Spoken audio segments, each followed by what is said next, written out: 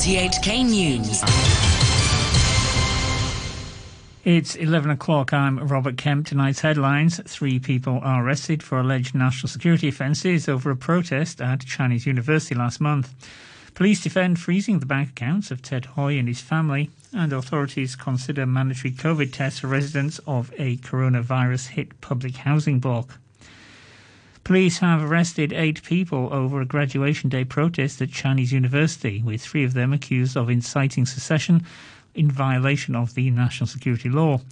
Officers say pro-independence slogans and banners were used during the unauthorised rally. Richard Pine reports. Dozens of people wearing black graduation gowns and face masks marched to Chinese University's mall last month. Now 3 of them have been arrested on suspicion of violating the national security law. Here's Senior Superintendent Steve Lee. Not all the people is arrested for the national security law because we is an evidence basis. We only arrested them who is shouting the slogan, displaying the threats, which involve some national security concern. Mr. Lee said the 3 national security suspects are all students, but not from Chinese University. They're among 8 people, all male, who were arrested in connection with the protest. They're between 16 and 34 years old and include students, social workers and 2 district councillors.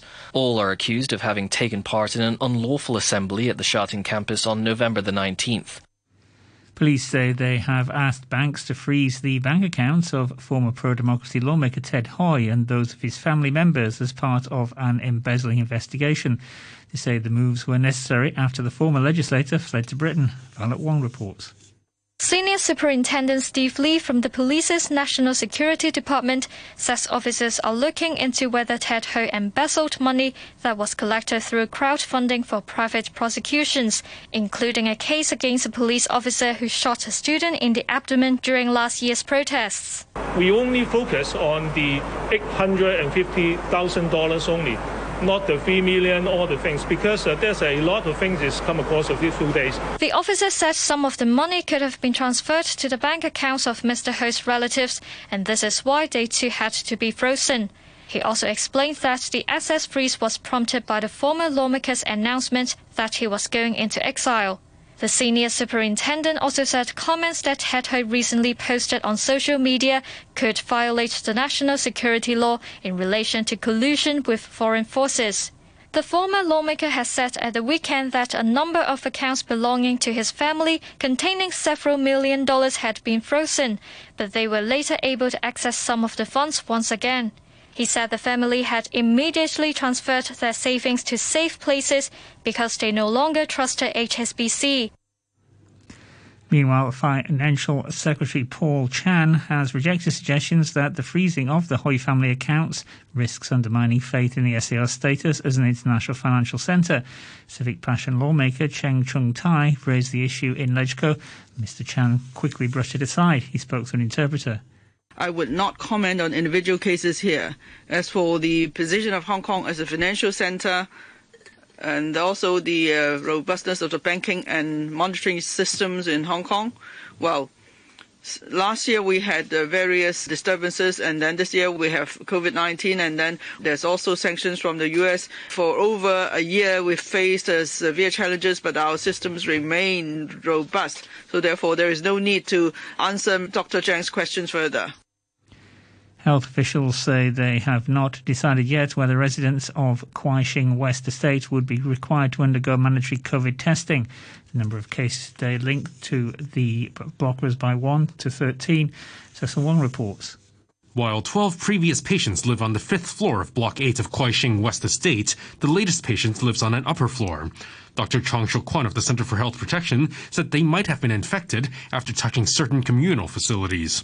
She said more than 1,000 residents have already submitted specimens for COVID-19 tests. Whether to do mandatory testing for the Kwai Shing residents depends on the cooperation of the residents. Authorities reported 78 new coronavirus cases on the day.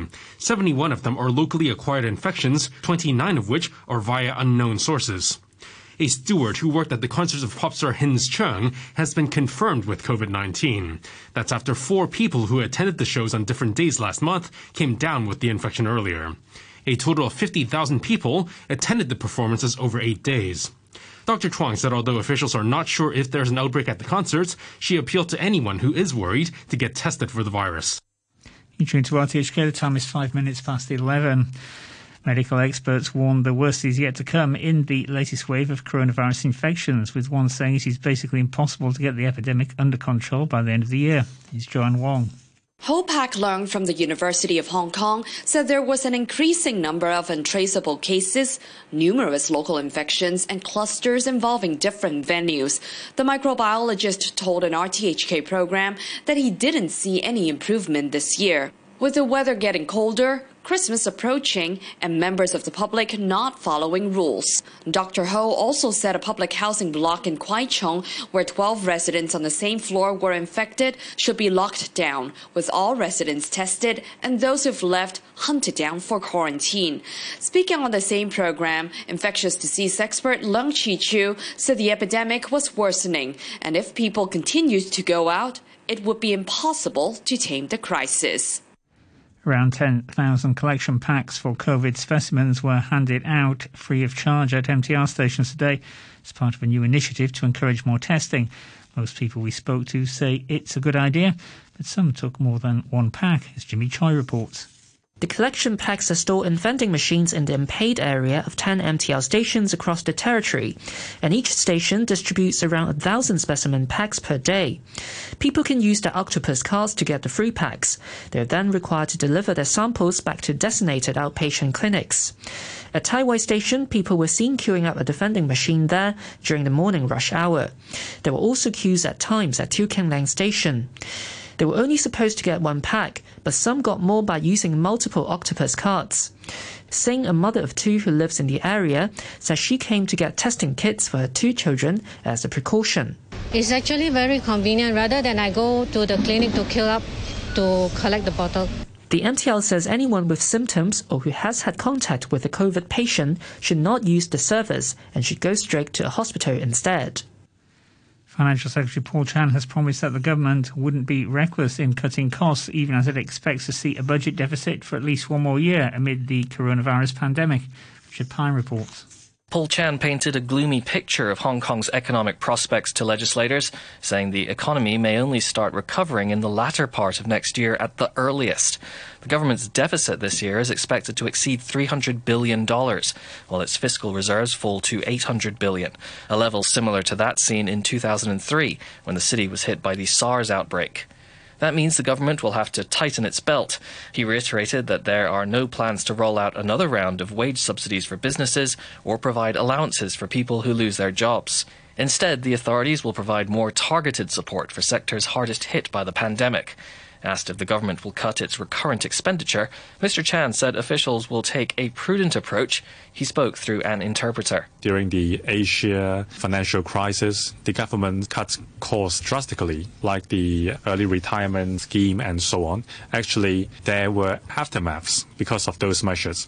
So we need to adopt a prudent approach. We cannot be reckless. There may be unexpected results, for example, shortage of talent in the medical care system. There are medical students working in the public hospital who would like to attain specialist status. They would not be able to do so because of our measures. That would affect the morale and confidence of medical staff. On the property market, Mr. Chan said flat prices only dropped by about 1% between June and October, despite the pandemic, while the number of transactions increased in recent months.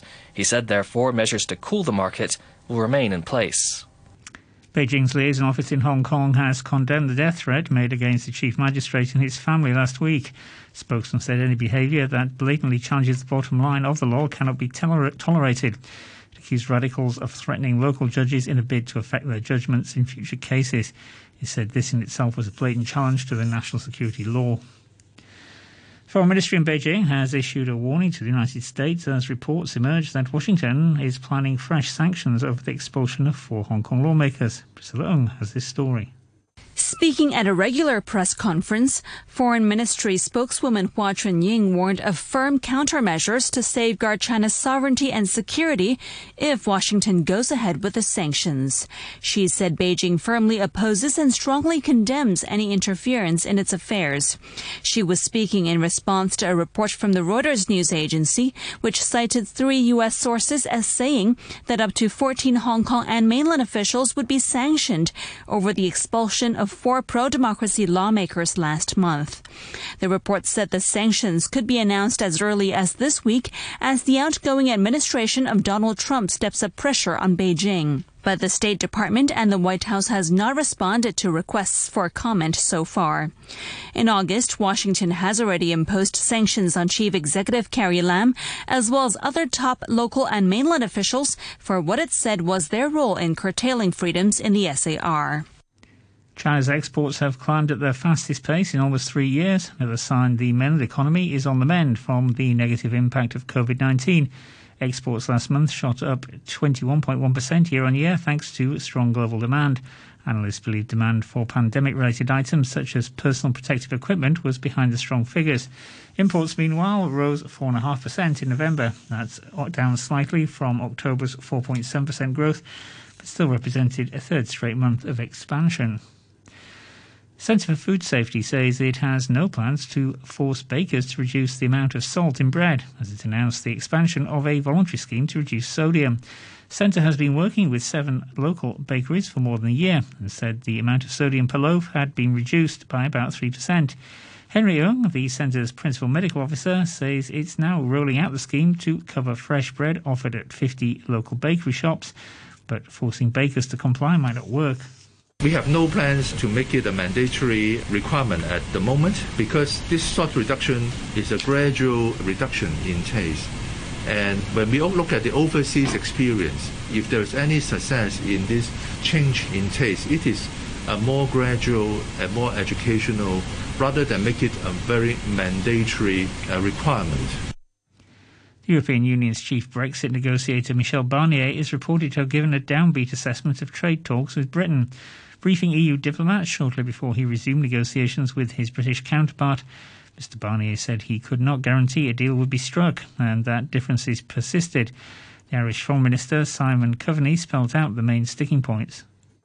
The two really difficult issues of the level playing field or fair competition and the governance around that and fishing still seem to be very, very problematic. There really was no progress made yesterday. That's our understanding. British Prime Minister Boris Johnson and the European Commission President Ursula von der Leyen will discuss the state of negotiations later. If no deal is done by the end of the year, UK and EU will introduce tariffs and border checks on goods. Officials in the Indian state of Andhra Pradesh say more than 400 people have now needed hospital treatment and one man has died because of an unidentified illness. Residents in the town of Iluru have reported a range of symptoms in the last 2 days. BBC's Jill McGivering reports. So far, the authorities seem baffled, but whatever the cause, the number of people being rushed to local hospitals has continued to rise. Some report fits similar to epilepsy, even a loss of consciousness. Others report vomiting or frothing at the mouth. Nearly 50 children are affected, although most patients are aged between 20 and 40. Initial tests of air and water and blood samples haven't revealed any possible cause. All the patients tested negative for the coronavirus.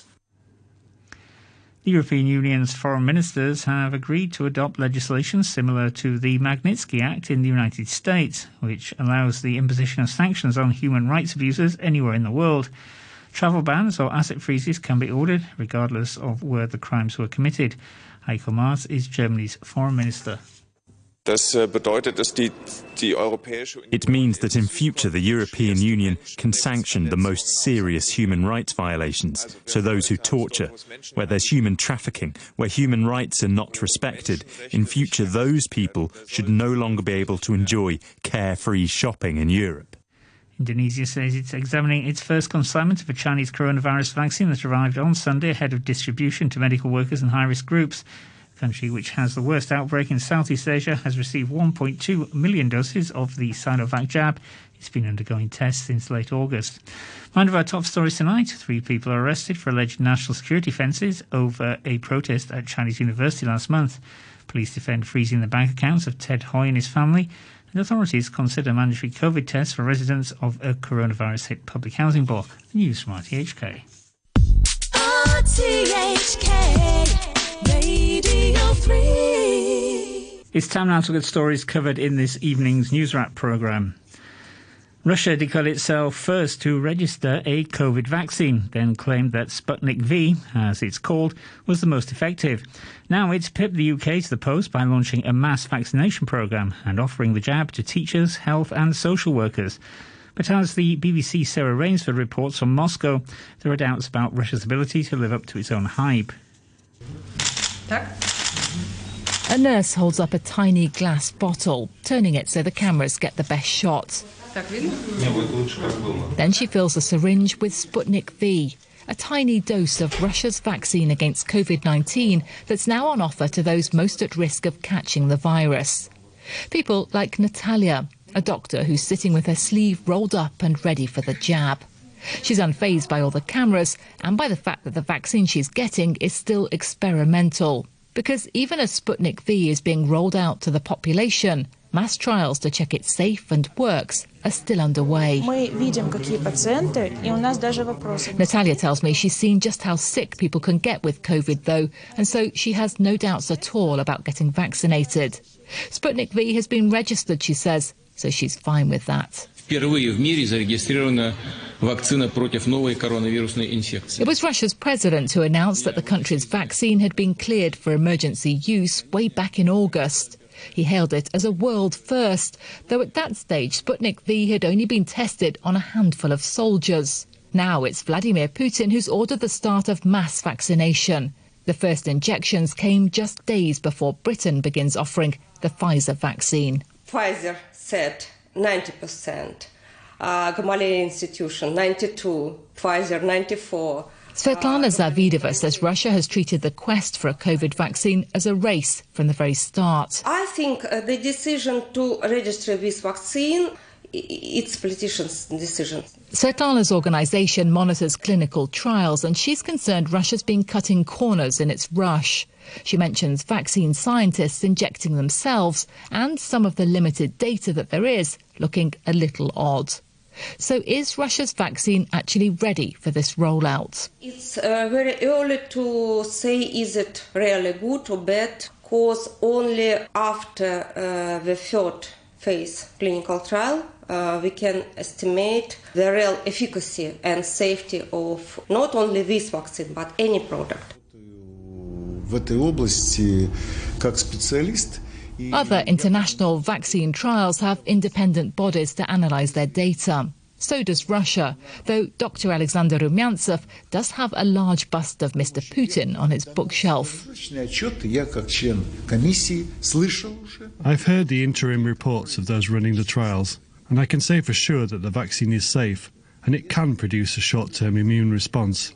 We're still studying how long that lasts. Around 1 in 4 people have side effects, but they're not pronounced. There were no serious problems.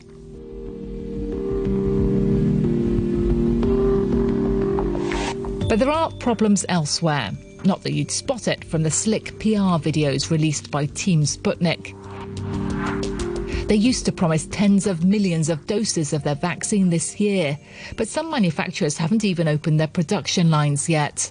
One that has, BioCAD, is up in St. Petersburg. Through the thick glass here, there's a big plastic bag filled with brown liquid that's just gently rocking backwards and forwards on a metal tray. All sorts of tubes emerging from it, and a man in the background in the full hazard suit. Now, this is just the beginning of the process of producing Sputnik V, the Russian vaccine. From here, it's quite a way still, to the point when it's rolling off the conveyor belts and heading out to clinics around the country. Sputnik V is actually 2 separate jabs with entirely different components. The scientists say that makes the vaccine more effective. But BioCAD boss Dmitry Morozov says no one consulted the producers about the practicalities. They basically doubled the work for us. It's like you need 2 cars to actually move forward, and they're both completely different, a Jeep and a minibus. And that's a serious challenge. It means we have a far tougher task than the other vaccine manufacturers. Russia's taken on a crazy task. So this mass rollout has grabbed attention, but it won't be quite as massive as Russia had hoped. Perhaps 2 million injections this month. And that is a worry. Because behind all the hype is the reality of this pandemic. Hospitals in some Russian regions are fast running out of space, and the number of new COVID infections is still on the rise. In North Korea, officially, there have been no confirmed cases of the coronavirus, but there is now a dwindling ability to get an independent assessment of what is happening. Although diplomats from Pyongyang's traditional allies, China and Russia, remain in place, there's been an exodus of foreigners in the last few months. The most recent departures last week have left only 3 international humanitarian workers in the country. Chad O'Carroll is the founder of NK News, an independent news website that focuses on North Korea. Every few weeks or months, another group of people decide to leave. And the main reason is that the restrictions that North Korea has imposed relating to COVID-19 are so extreme that it prevents diplomats and humanitarian workers rotating in and out of the country, topping up staff. It prevents their headquarters from sending cash into the country to spend. There's no banking because of the sanctions. The rules prevent the foreigners from really doing any practical work in North Korea. They're restricted to the capital, Pyongyang. They can't leave.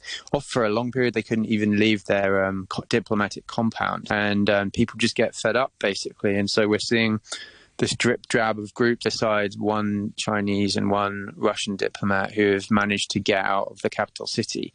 And so that's resulted in effectively a total darkness about what's going on in some of the most developing areas of North Korea. And so it's really a big question mark how conditions really are. And we have to trust North Korea's state media. And besides that, we have satellite imagery. We have some unofficial channels that still seem to be getting some information out. But it's a very, very distorted picture. And so it could be quite bad. A report by a Hong Kong-based marine conservation organisation, Oceans Asia, estimates that more than 1.5 billion face masks will have entered oceans in 2020. It says this will result in an additional 4,000 to 6,000 metric tonnes of marine plastic pollution. The report says that the masks could take several hundred years to break down, slowly turning into microplastics. But it's not just about the masks. The huge increase in the use of plastic bags and takeaway food has resulted in a massive increase in single-use plastic. Earlier, Anna-Marie Evans asked Gary Stokes, Director of Operations for Oceans Asia, what the key risks were with these masks, not only the sheer weight of how many are landing in our oceans, but also their composition. Well, obviously the threat to marine wildlife, consuming them and then obviously blocking digestive tracts and things like that. But then more importantly is the loading of microplastics that's going to be over the next couple of hundred years as they break down. And the microplastic is also is in the masks? Well, the masks are made of spun polypropylene and also other plastics.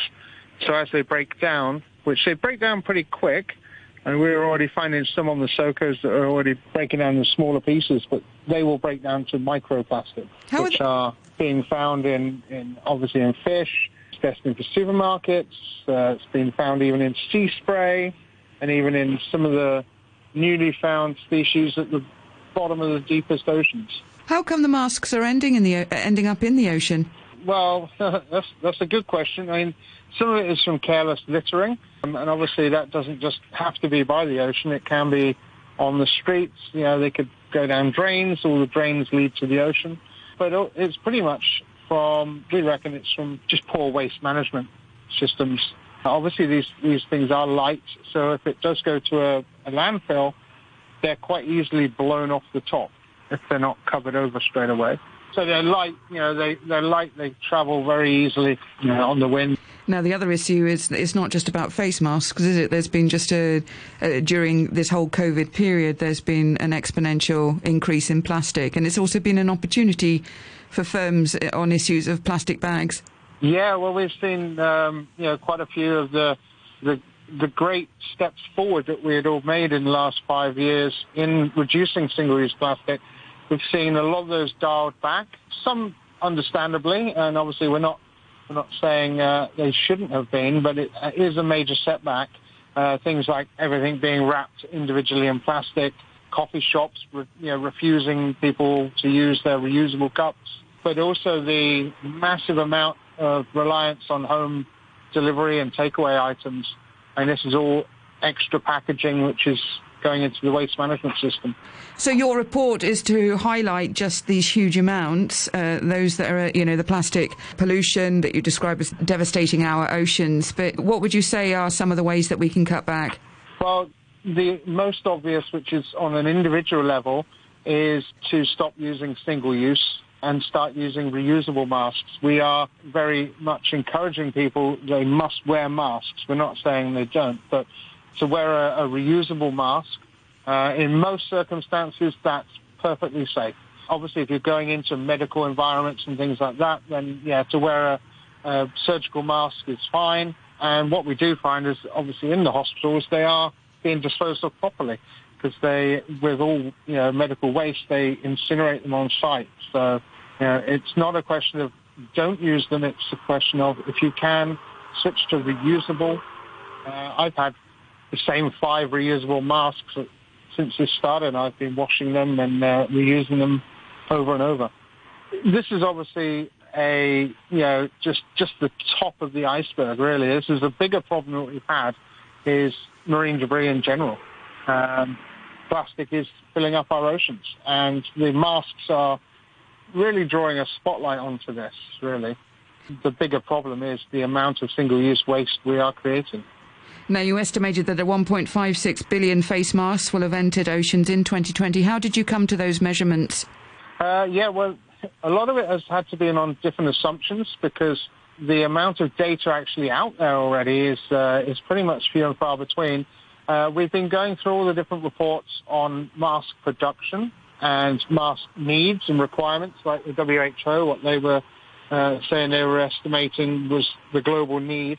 And probably one of the best reports we found came to a number of 52 billion being used a year. The global waste of single-use plastic has always been calculated on the 3% ending up in the ocean. So 3%, and then each mask is weighing between 3 and 4 grams. So that's why we came up with the numbers, 4,680 up to 6,240 tons is the weight of 1.56 billion masks. So we can all do better. We certainly can all do better. We all need to do better, yeah. Firefighters on a holiday island in Australia say they may soon be unable to prevent a huge bushfire from advancing. The bushfire warning system on Fraser Island, a designated World Heritage Site off the coast of Queensland, has been raised to emergency level. BBC Shaima Khalil says firefighters are doing all they can to contain the spread of the blaze. They are struggling to contain this because the weather conditions have just made it really, really difficult for firefighters. You've got this almost perfect storm, if you will, of the heat wave, of gusts of wind and dry land that is just making the situation harder and harder to control. And as you say, they've been at it for weeks now, since mid-October, when that illegal campfire sparked this fire. It has now blazed through at least half the island, we understand. But we do know that the warning now, the fire warning has been raised to emergency levels. People in the township of Happy Valley, it's a small community, have been told to evacuate. We understand that of the 50 households there, 35 have decided to stay and defend their homes, and that's a mix of experienced firefighters and people who have prepared their homes. But really, at this point, because it's become so difficult, because it's become so hard to control, they're throwing everything at it. So, those water-dropping aircraft that you were watching, 25 of those, 100 personnel are on the scene, and they're planning to drop 1 million litres of water. But really, what the fire authorities in Queensland have been saying, and we've heard that time and time again from firefighters on the ground from last summer's bushfire season, the thing that's going to really put this out is rain, and lots of it, and that's not what they're getting right now. The Royal Mint in Britain has released a new collection of coins celebrating the music legend David Bowie. One coin, which features the musician's famous lightning bolt design, has been to space, as the BBC's Aina Aslam explains. Ground control to Major Tom. David Bowie released his song Space Oddity 5 days before the Apollo 11 launch in 1969, which landed the first man on the moon. He also wrote the hits Lady Stardust, Starman and Life on Mars. In honor of the singer's career, the Royal Mint has put a small group of collectible coins up for sale. One silver coin was even launched into space and orbited the Earth's atmosphere for 45 minutes before coming back down to be offered as a prize to a random winner on the Mint's Facebook page.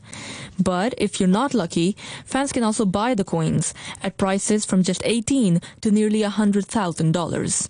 Those stories are part of the News Wrap programme, which was broadcast on RTHK earlier this evening. Robert Kemp from our newsroom. Fight the virus, stay vigilant.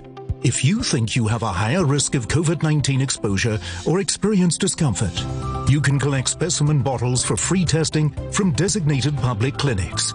Meanwhile, the government will arrange free testing for targeted groups. To minimize the risk of community transmission, we should take the initiative to get tested. Together, we must fight the virus. Stay vigilant. Visit coronavirus.gov.hk for details. Live across Hong Kong, this is Radio 3. January to December, we'll have moments to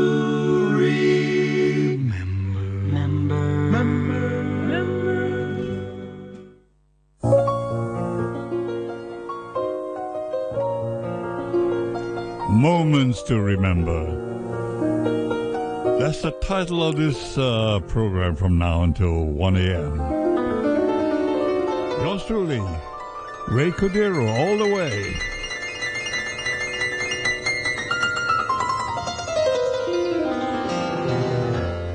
Johnny Pearson at the piano. The theme from Love Story.